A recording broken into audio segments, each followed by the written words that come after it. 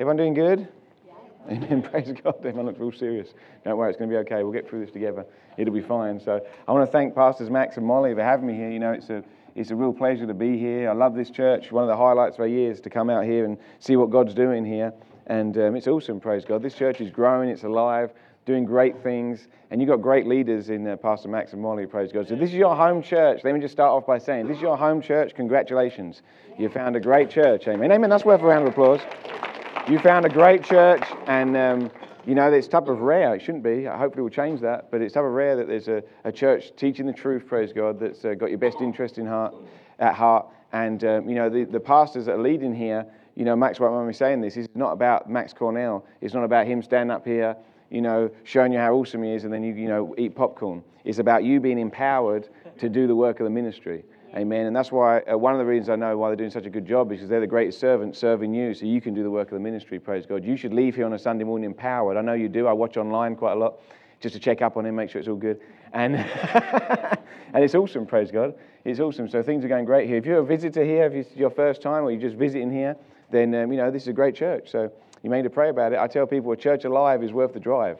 Amen. So if you're looking for a good church, if you haven't got a good home church, then this is a great home church to be at, praise God. If you're watching online later on, or if you're listening on podcasts, and I sound old when I say the YouTube. It's not the YouTube, but anyway, the YouTube or Twitter or Facebook or whatever. Then if you're watching on the YouTube later, then check this out. Wherever you are, check out Charis Kingdom Church, praise God. The website is chariskingdomchurch.com, chariskingdomchurch.com.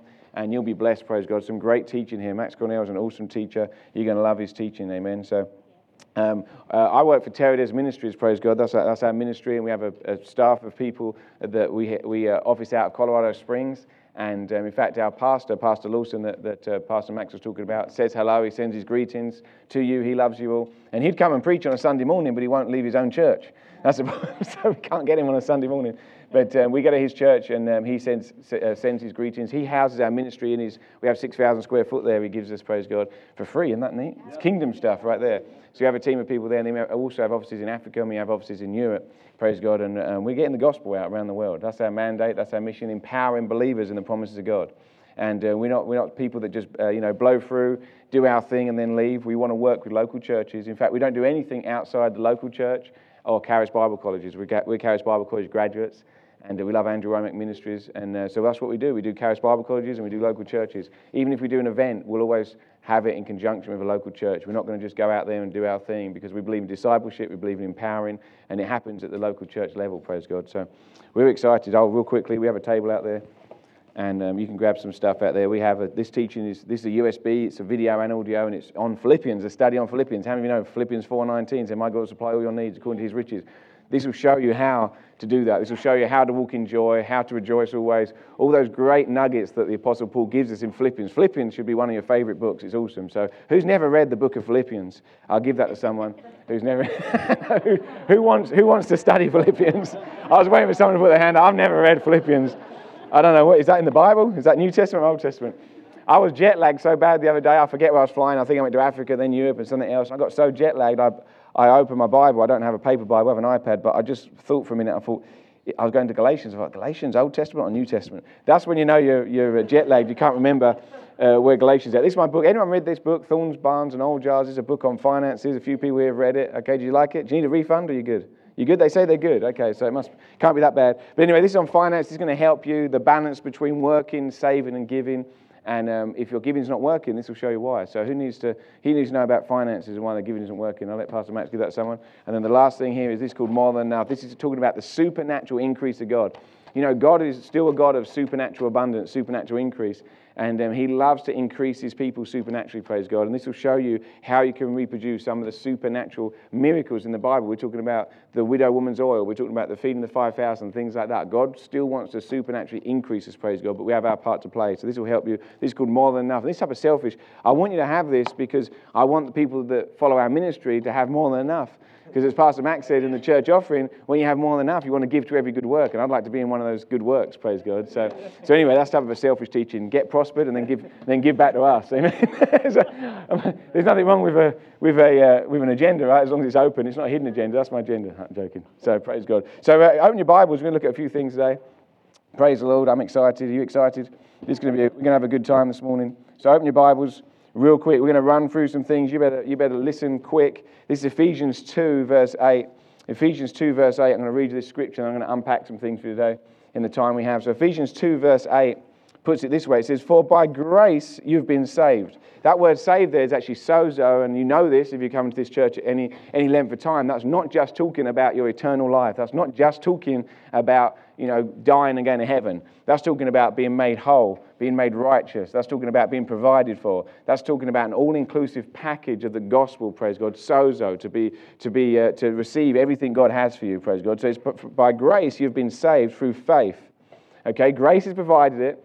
I said this yesterday, if you was around any of our meetings, Jesus is grace personified. Jesus came down and provided everything we need to live out everything God's called us to live out, praise God. He's provided everything. But our part by faith is to appropriate that and say, yes, I receive that.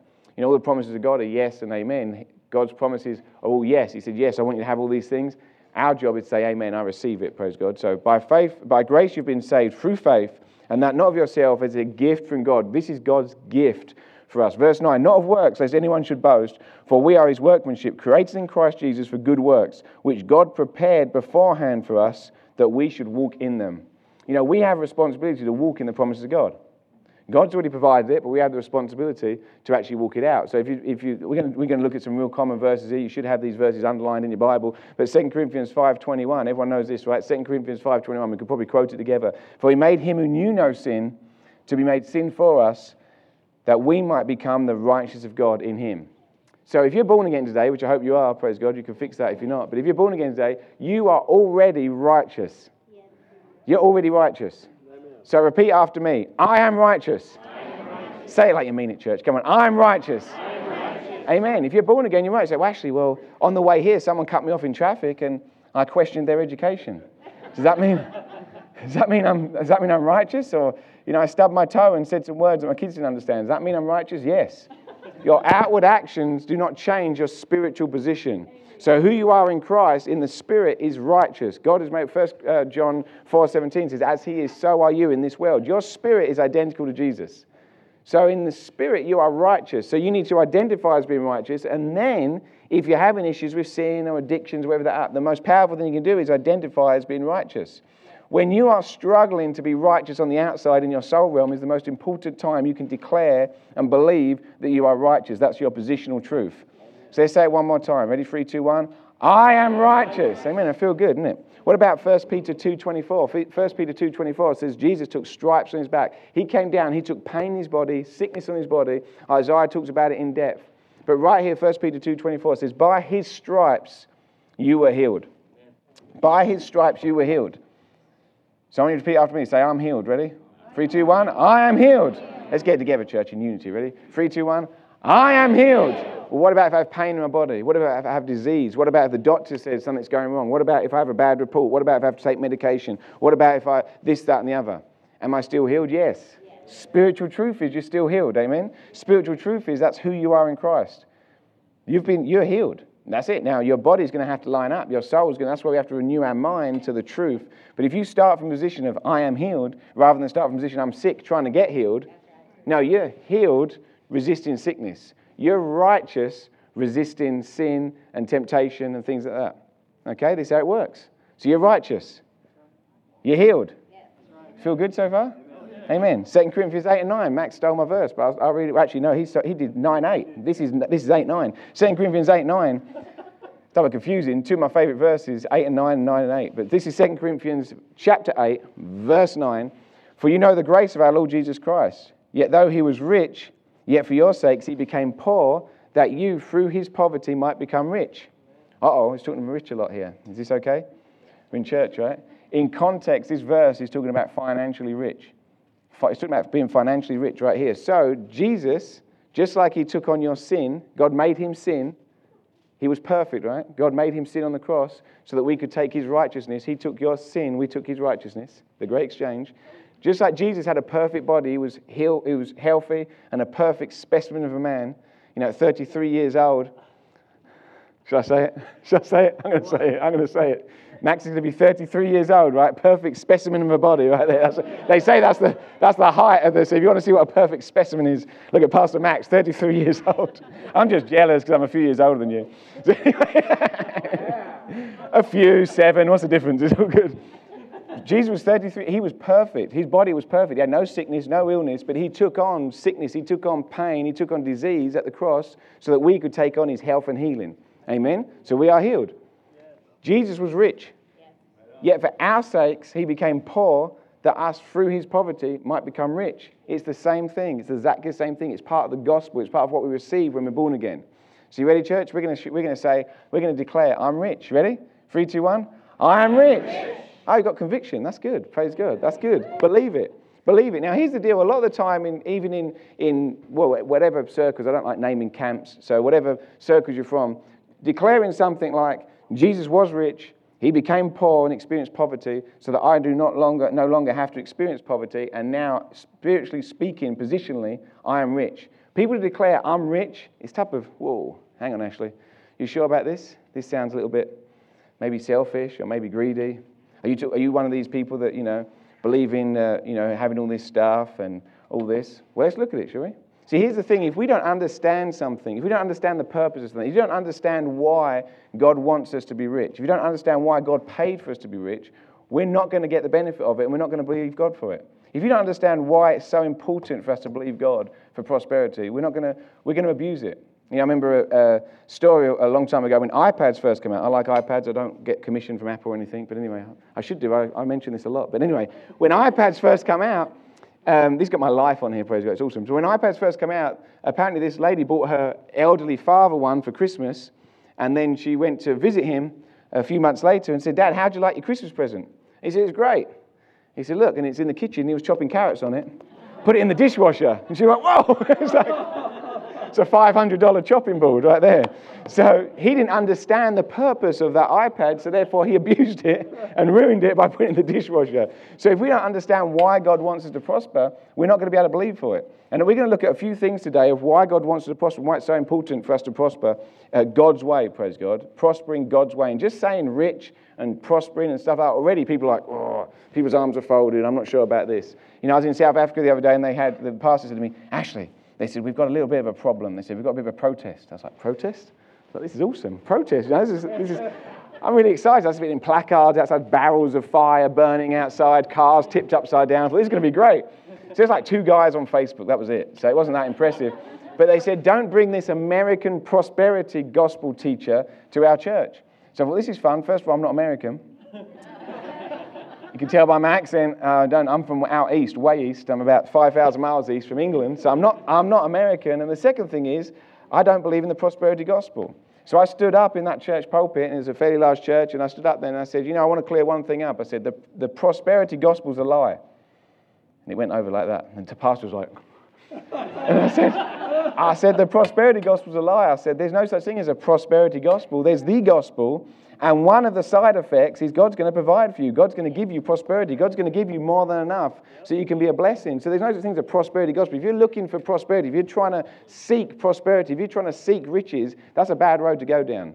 We need to seek Jesus, and part of his whole benefit package to us, part of his relationship with us is going to be prosperity. It's going to be riches, praise God. There's going to be more than enough. So a few reasons why God needs us to prosper. God needs us to believe this thing. He needs us to believe this, because a lot of the church now, even in today's circles, even in grace and faith circles, even in people that we believe the whole gospel, and they'll say, let's be rich. Oh, I'm not sure about that. No, it's important. In Proverbs 10:22, it says, the blessing of the Lord makes one rich, and he adds no sorrow to it. If you're blessed, you should be rich. Now, there's no condemnation. I know in a crowd this size, there's people, we're talking about money here, right? Is that okay? We're talking about the least important thing. Luke 16, Jesus says the least important thing, but it's important that we address it. You could have lots of money here, you could have no money, you could be in debt. It doesn't really matter. How do you relate to finances? Because I know there's people that call me and email me regularly that have money that feel guilty for having money and being successful. Then I know people that have no money or in debt and struggling that feel guilty for being in debt and struggling, not having money, and everyone in between. Isn't that sad? Let's get the right relationship with finances. Let's realize why God wants us to prosper and why we should be prospering. And there's never any condemnation, whatever situation you're in. It's not really that important about the tangible money you have. That will come later. The most important part is, what do we believe? What's our belief system doing? What do we actually believe about this? So the blessing of the Lord makes one rich, and he has no sorrow to it. So why do we need to believe it? The first thing is, Jesus paid for it. If Jesus paid for something, I want it. Amen. I don't want Jesus to do anything in vain and we don't get the benefit of it. So Jesus paid. He became poor so that we might become rich. So he's paid for it. I want the benefit of it, praise God.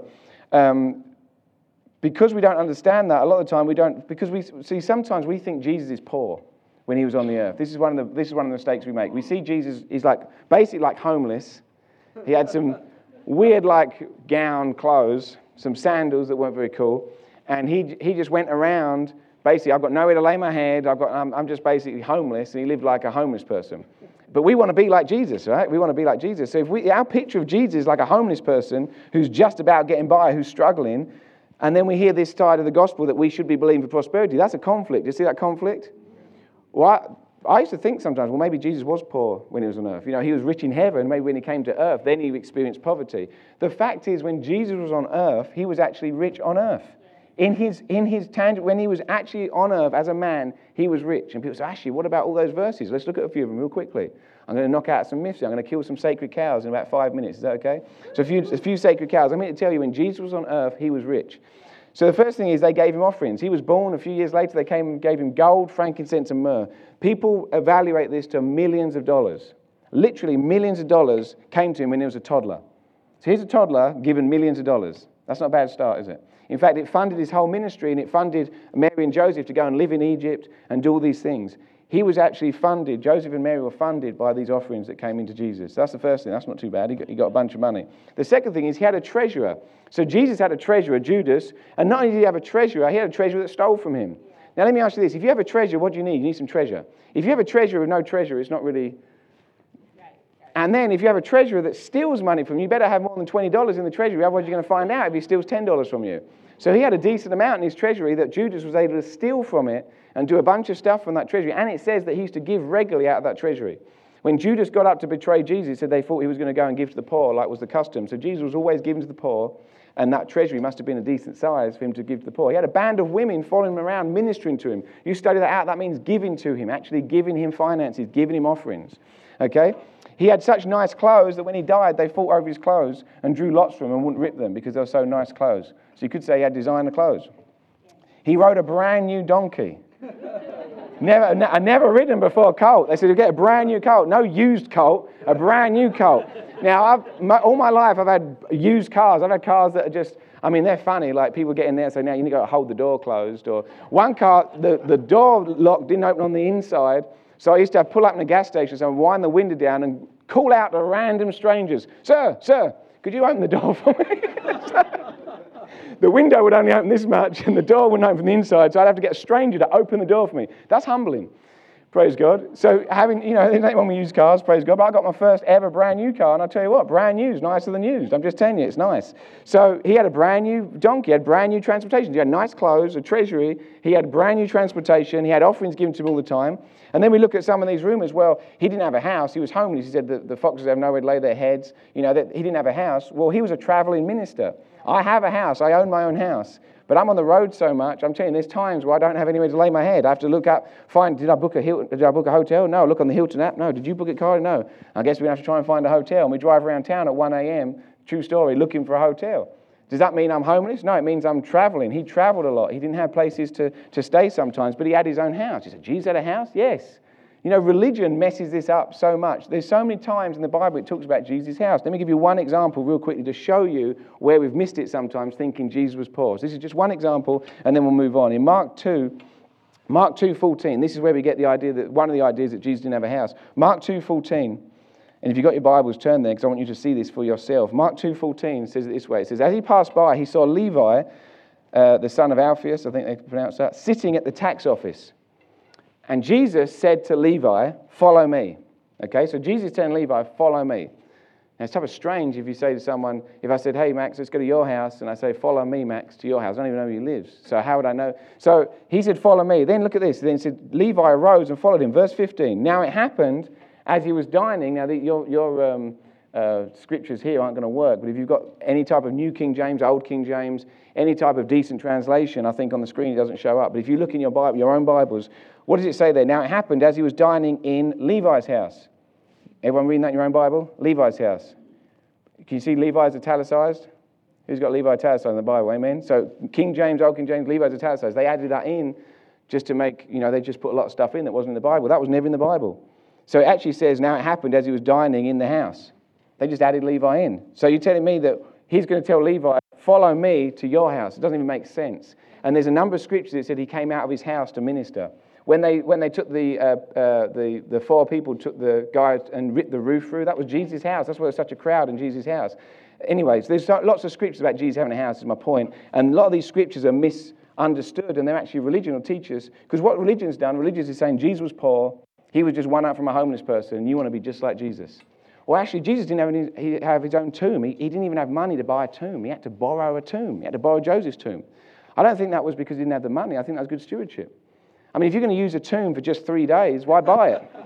You can't rent a tomb like Airbnb tombs. So why buy a tomb for 3 days? You might as well just borrow it. So many times in the scriptures, through the Gospels, we misunderstand the fact that no, Jesus did have money. People followed him. He traveled. He had money, and we think that Jesus was poor. We got to understand. We got to have the right picture of Jesus. Jesus was not poor. He became poor on the cross. Just like when Jesus walked the earth, he wasn't sick.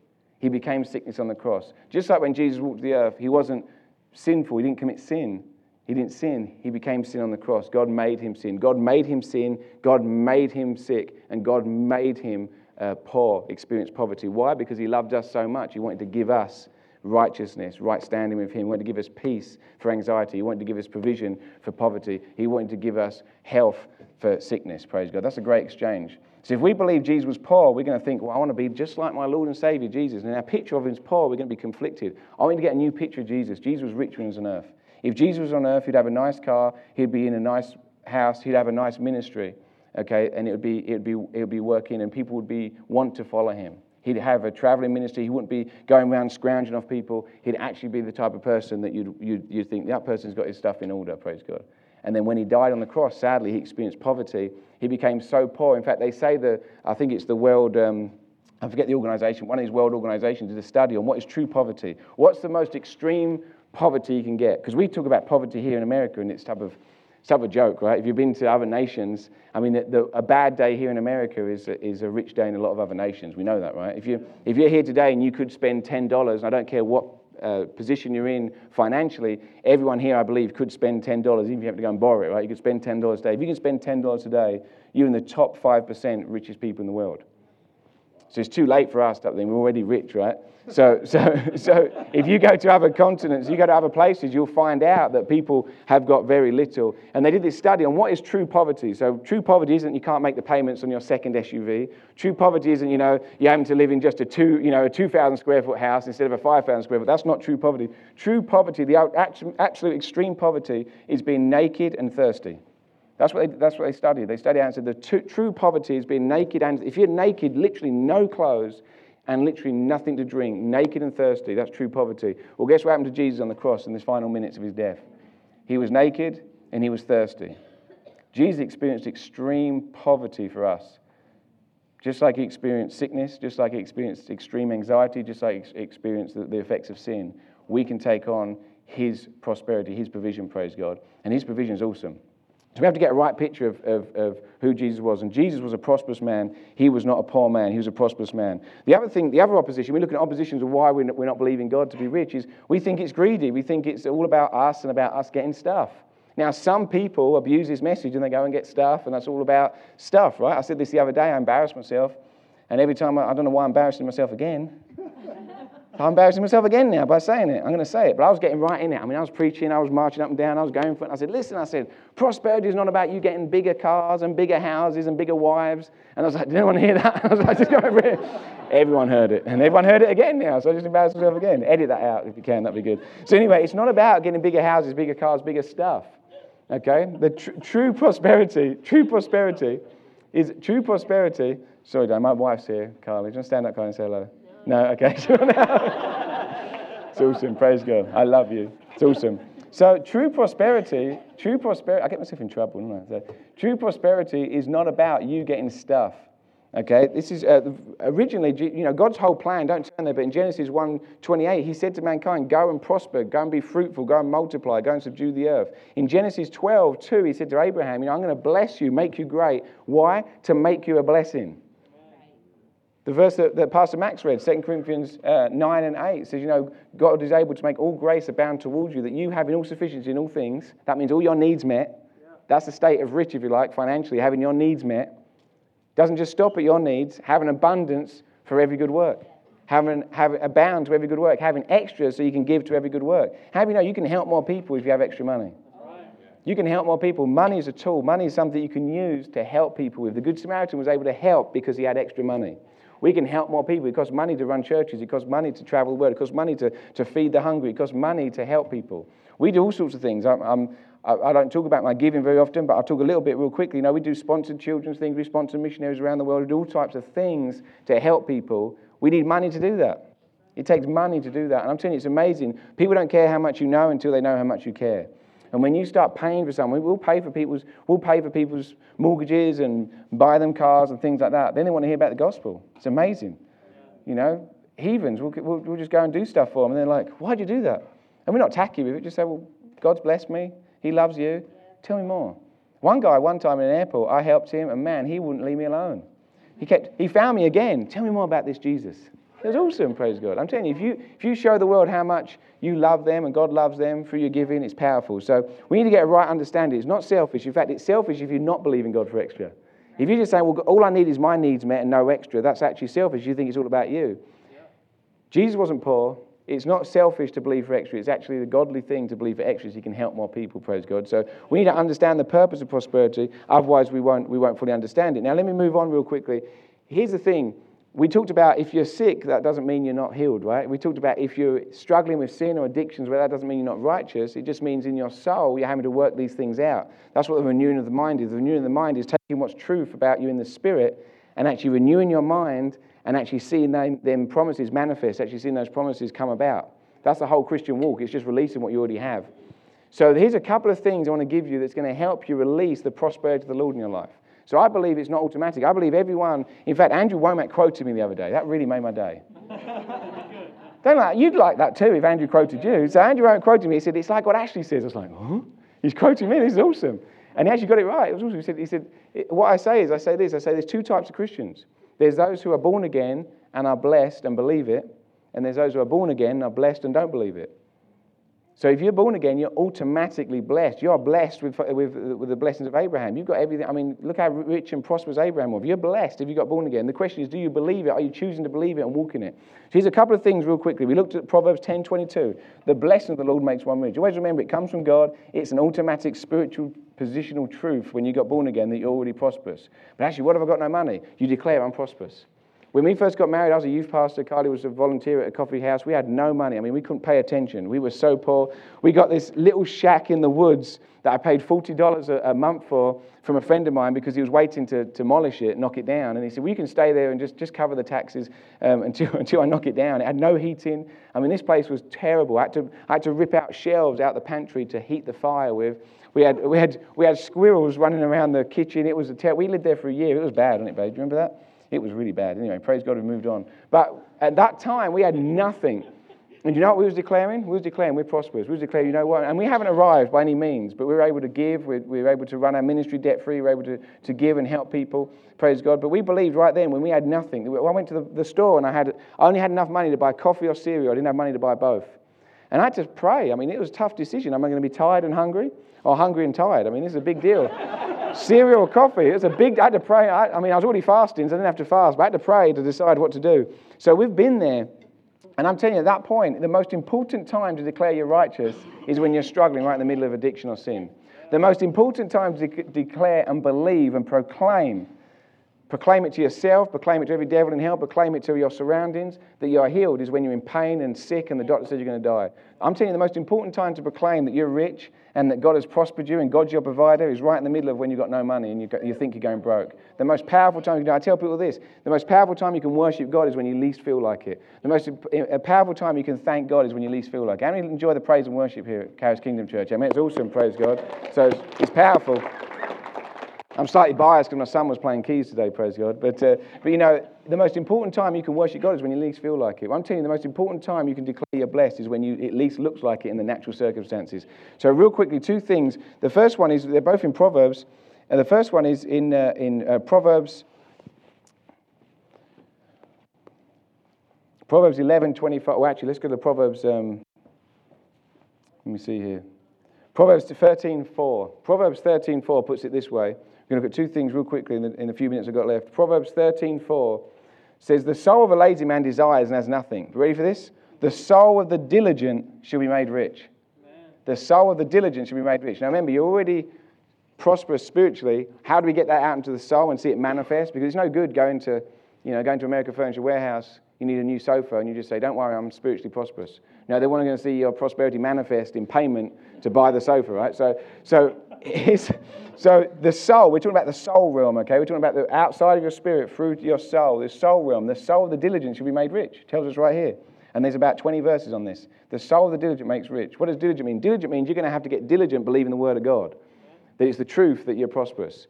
That's going to take diligence. You're going to have to renew your mind. You're going to have to come to a good church like this. You're going to have to hear this teaching. The faith comes by hearing and hearing by the word of God. You're going to have to listen to these truths that it's godly to be prosperous, that it's God's will for you to prosper. It's God's will for you to have more than enough so you can help others. You have to be diligent in that.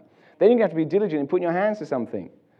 The blessings of the Lord makes one rich and he has no sorrow to it. That doesn't mean you just sit in your prayer closet and pray for money. You're going to have to put your hand to something and do something. Get a job. Good things happen when you turn up to work. Get a job and be diligent on your job. Start a business. Do something. Put your hands to something. God's going to multiply and bless the works of your hands. 100-fold of 0, 0. So give God something to work with. Every time in the Old Testament, New Testament, there was provision from God, supernatural provision.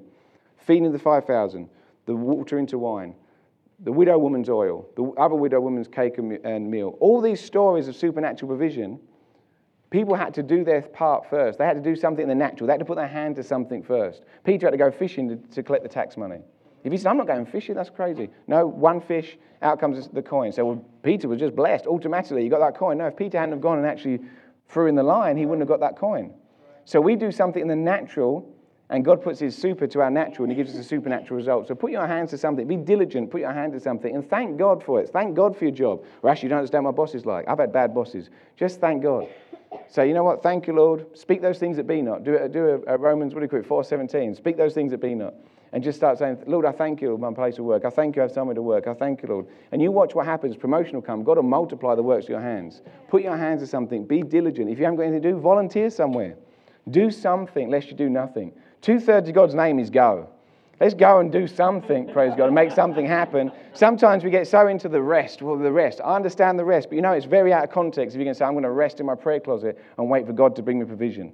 No, it's good and godly for us to go and make things happen. He's a creator God. He loves it when we go and put our hands to something. And nowadays with the internet and stuff, there's no reason why you can't make extra money and have extra money coming in. The easier it is to make money, the easier it is to give money. I've got a course out there called Buy, Sell, Repeat. That will show you can go online, eBay, Craigslist, Etsy, and you could be a stay-home mum or a stay-home dad or whatever, and you can make extra money for a few hours on a weekend by putting your hand to something. So actually, an extra $20 or extra $100, that's not enough. No, but watch what happens when you do that diligently. God will multiply it and give you more, praise God, and multiply your efforts. So the works of your hands are blessed. He blesses the works of your hands. Put your hands to something. So the first thing is the blessing of the Lord, Proverbs 13:4, the soul of the diligent shall be made rich. The soul of the diligent shall be made rich, praise God. And the second thing is Proverbs 11:25. Proverbs 11:25 puts it this way. The generous soul shall be made rich. The generous soul shall be made rich. Two things we can do to activate our faith in appropriating what grace has already provided for us. We could be diligent, put our hands to something, and we could be generous. The generous soul shall be made rich. If you back up one verse, Proverbs 11:24, it says, there's one who scatters, yet increases more, yet there's one who withholds more than is right, and yet leads to poverty. The truth is, if you want to see God's blessing in your life, in the area of provision, you're going to have to be a giver. the generous soul shall be made rich. So actually, I can't afford to give. If you're telling me you can't afford to give, you can't afford not to give. Amen. I'm telling you this time, the reason why you can't afford to give is because you haven't been given and trusting God. 2 Corinthians 9 and 10 says, God will give seed to the sower and bread to the eater, and he'll multiply the seed that you sow. Here's the deal. What happens is we see the seed and we think that's not enough, so we keep it. Imagine the feeding of the 5,000, right? The boys got lunch and they bring it to Jesus. Now, Jesus and the disciples were hungry. You ever thought about this? Sometimes when you read the word, you should look into it and really start to think about it. Jesus was hungry. The 12 disciples were hungry. His 5 loaves, 2 fish brought to them. They could have been, hang on a minute, lads. Forget these other 5,000 people out here. Okay, let's send them away. We could have our own lunch right here. They could have eaten those loaves and fish and filled their own hunger right there. You ever thought about that? They could have said, this isn't enough. In fact, in John's gospel, it says, what are so few among so many? That's not going to work because it looks so few. What they were looking at was the seed. They weren't looking at the harvest. They were looking at the seed. And sometimes as Christians, we're guilty of looking at our seed and thinking that's not enough. And that's, if you like, cursing the seed of our words. We're actually saying to our seed, that's not enough. Jesus actually took that seed and blessed it and said, thank you, Lord, for this seed. And then it multiplied when he gave it. So what happens is we look at the seed and say, that's not enough. And we don't even sow it. We actually eat our seed. Now, unless you're one of these health nuts, don't eat seeds because seeds are going to leave you hungry. God gives seed to the sower and bread to eat. Bread is to be eaten, praise God. Seed is to be sown. So don't eat seeds, eat bread and sow your seed. And what happens is we end up sowing our seed and we end up eating our seed instead of sowing it, and then we wonder why God's not providing for us. You imagine if you had an apple. If I had an apple here, I could eat that whole apple and be done. I've had one meal, if you like, and I'm finished, and that's it. And I said, why hasn't God provided for me?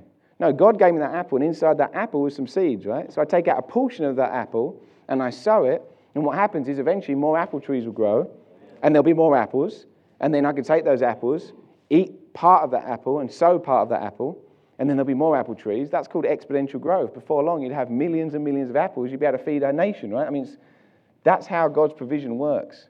God's provision works by we're meant to sow seed. And you say, actually, how do I know what's seed and what's bread? Well, I'll give you a clue, first of all. I believe the first thing is you want to do when income comes in, the first thing you want to do is give a portion of that away.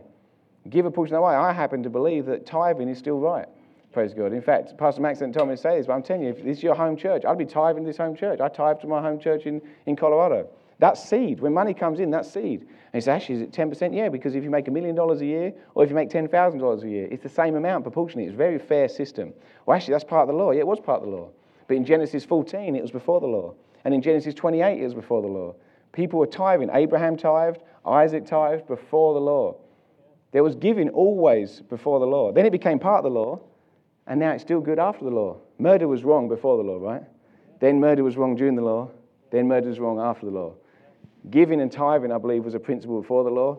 It was part of the law, and now I think it's still good after the law. In fact, it's interesting when we talk about tithing, people say, oh, it's the law, and you're going to be cursed if you're robbing God. Malachi 3. I said this in a church once, and this old guy said, yes, amen, you God robbers. You're robbing God. I said, no, hang on.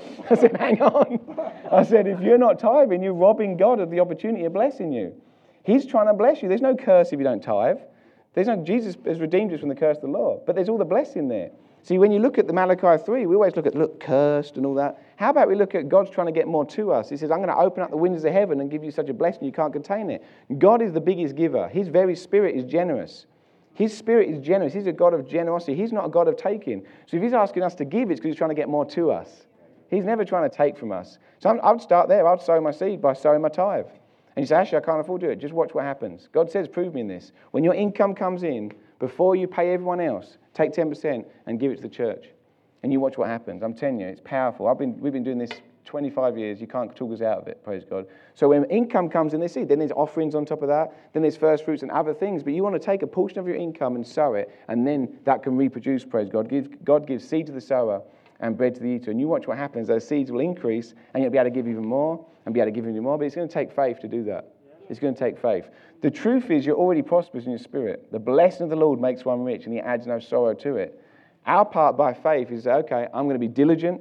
I'm going to be diligent to believe the truth. I'm going to be diligent to fill my mind up with good teachings about this. I'm going to be diligent to put my hand to something and actually appropriate this and actually be productive. And I'm going to be generous. I'm going to be generous by giving. I'm going to trust the Lord with my giving. It's going to take faith to do those things. And as you do those things, you watch what happens. You're going to see that prosperity come through your life. You're going to be able to give more than you've ever given. I believe there's people here that have got dreams about giving big, And you're thinking, well, how's that ever going to happen? It starts a little bit at a time. You start with where you're at.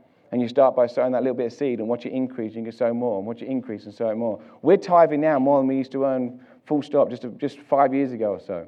In fact, when I left Andrew Wommack Ministries, we was both on full-time salaries, okay? So I know what this is like. Both on full-time manager salaries. Andrew paid us very well. We quit our salaries, both of us. Bam. 0. Out on the faith walk. It's awesome. And Andrew said, what's your first goal? I said, my first goal is to give back. Give more than you used to pay us. And they used to pay two manager salaries. It was good salary. Praise God. The first 6 months of our ministry, we was able to give more than both of our salaries combined for a year. Praise God. So this stuff works. I'm telling you, put God first. Watch what happens. Praise God. The blessing of the Lord makes one rich, and he has no sorrow to it. It's God's will for us to be rich. It's God's will for us to have more than enough. It's God's will for us to be able to help more people and spread the gospel around the world by having an abundance for every good work. Amen. And as you put your hands to things, and as you give, praise God, watch what the Lord does. Amen. Can I pray for you? Father God, I thank you, Lord, that it's your will for us to have abundance. It's your will for us to be financially provided for. And I thank you, Lord, your provision is part of the gospel, Lord. Your provision. When we said yes to you, Lord, I thank you, Lord, we received everything that pertains to life and godliness, Lord. And we receive your abundance in Jesus' name. Lord, we repent of wrong thinking. We repent of thinking that it wasn't godly to be rich or it was selfish to be rich, Lord. And now, Lord, we line ourselves up with your truth. And Lord, we decide to believe your truth, that it's godly to have provision. It's godly to be able to help people. It's godly to be provided for. And Lord, we believe it. And Lord, whatever condition we're in right now financially, Lord, I thank you that our spiritual position is prosperous, is rich in you. And Lord, we claim that for ourselves right now. We claim that we are rich in you, Lord. And I thank you, Lord, that our outward circumstances will have to line up to the truth. Our outward circumstances have to line up to the spiritual truth. And right now I declare prosperity on this church. I declare an abundance of finances on this family in Jesus' name. I declare this church to have an abundance of finances increase. I declare every family in this church to be able to have an abundance for every good work. I declare that people will be able to start giving like they've always wanted to give. I thank you, Lord, that the offerings are going to be bigger than ever so we can help more people and more people can hear about you, Lord. I thank you, Lord, you give us the power to get wealth so you can establish your covenant, Lord, and we agree to that, Lord. We agree that we have the power to get wealth, and as people go out and put their hands to things, I thank you for businesses to flourish. I thank you, Lord, for promotions in workplaces. I thank you, Lord, for supernatural debt release. I thank you, Lord, as we trust you, you will add everything we need. And Lord, we trust you, Lord. We do our part in the natural, and I thank you, Lord, you add your supernatural to that, Lord, and we're going to see supernatural results. I pray for testimonies right now coming out of this church of people prospering and people being able to spread the gospel like never before. In Jesus' name. Everyone said, amen, amen. Praise God. Pastor Max, appreciate you all.